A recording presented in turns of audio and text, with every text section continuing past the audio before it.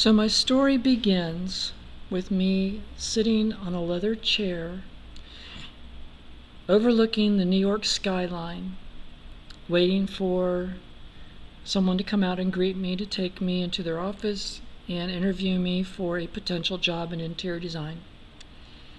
They were cordial, they were very polite, but I kind of got the feeling it was, "Thanks, we'll call you if we're interested." So with that, I left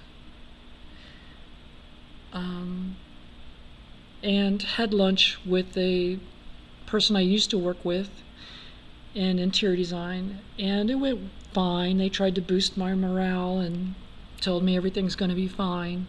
But quite honestly, I was panicking. I'd been unemployed for 3 months now, and the walls were closing in.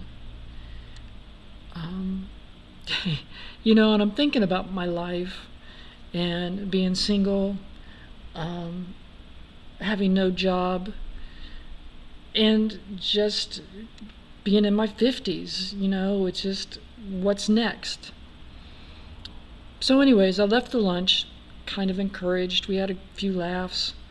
No drinks though. I was tempted, but I had another interview at 3:30, and it kind of went like the first one. They looked at my portfolio and said, "Thank you, that looks fine, you do good work," all those accolades, but really kind of like unimpressed, and which I don't expect them to be wowed, but I have done some really nice projects, and you would think I would get some serious consideration. But again, I tend to think they look at me and go, this person's getting old, they're going to be going to the doctor a lot, they're going to be taking time off, they're coming to their end of their career, that kind of thing, and they're going to retire soon. We want to get someone young. We want to get some fresh ideas. This person has old ideas, which I would beg to differ, but nonetheless, I think that's the mentality. So I was feeling defeated, to say the least. And so I go into my apartment. I close the door, and I lean up against it, exhausted and just mentally drained, and I lost it. I started crying, just breaking down, feeling sorry for myself, which I know no one has any sympathy for, but sometimes a good cry helps. And so I just sank to the floor and just sat there, wallowing in my sorrow and my pity.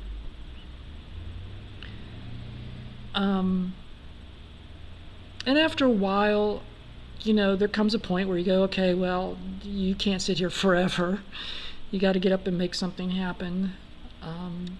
So I got up, got into my comfy clothes for the evening, and my phone rang. And it was an unknown number, and I almost didn't take it because I usually don't, but I did. For some reason, I thought either I'm going to handle this phone call and tell them never to call again, or I'll block it, whatever. At least I'll know, who it is. But I took the phone call. The voice on the other end sounded somewhat familiar, and it turns out it was my father, who I hadn't heard from in over 25 years. The reason for this is because 25 years ago, I told him that I wanted to transition to female. To his response, he said, "Well, my son is dead to me." Okay. And that was that. So,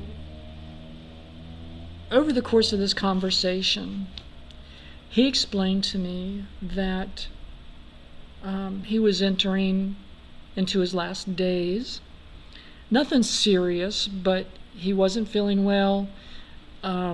He's been to the doctor many times. They can't find anything wrong with him, but he's just having,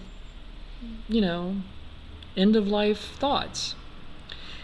And so he reached out to me and wanted to have a conversation, which I welcome. But needless to say, there was some pain there, to say the least. So I understood why he was calling, and I respected that. And he suggested that I come to Texas and visit him.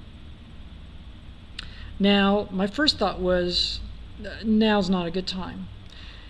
Because I'm interviewing, I need to be the priority needs to be me finding a job. But on the other hand, it's like, well, there's nothing going on. The interviews aren't going well. Maybe you need to step back, go out and get some countrified air, take a fresh breath, get away from it all. So that thought occurred to me. But at any rate, I said I would think about it.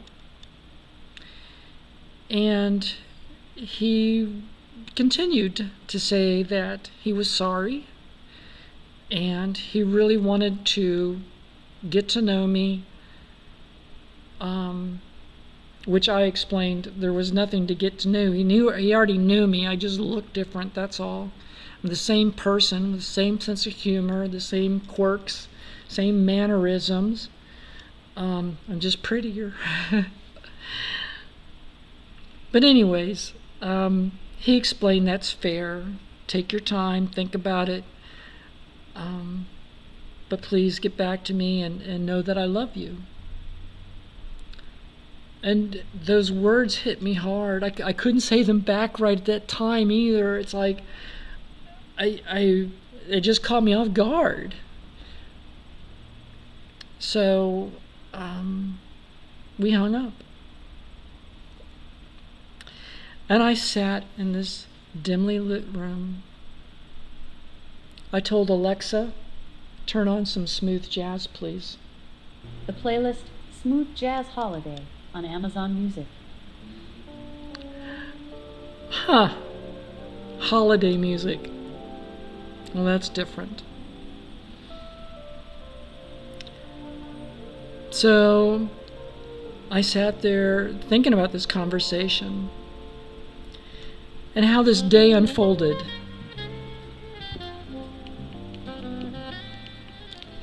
It started out with several interviews that were not very good. I mean, like I said, they went well, but nothing promising. And I just feel like my life is over here in New York City.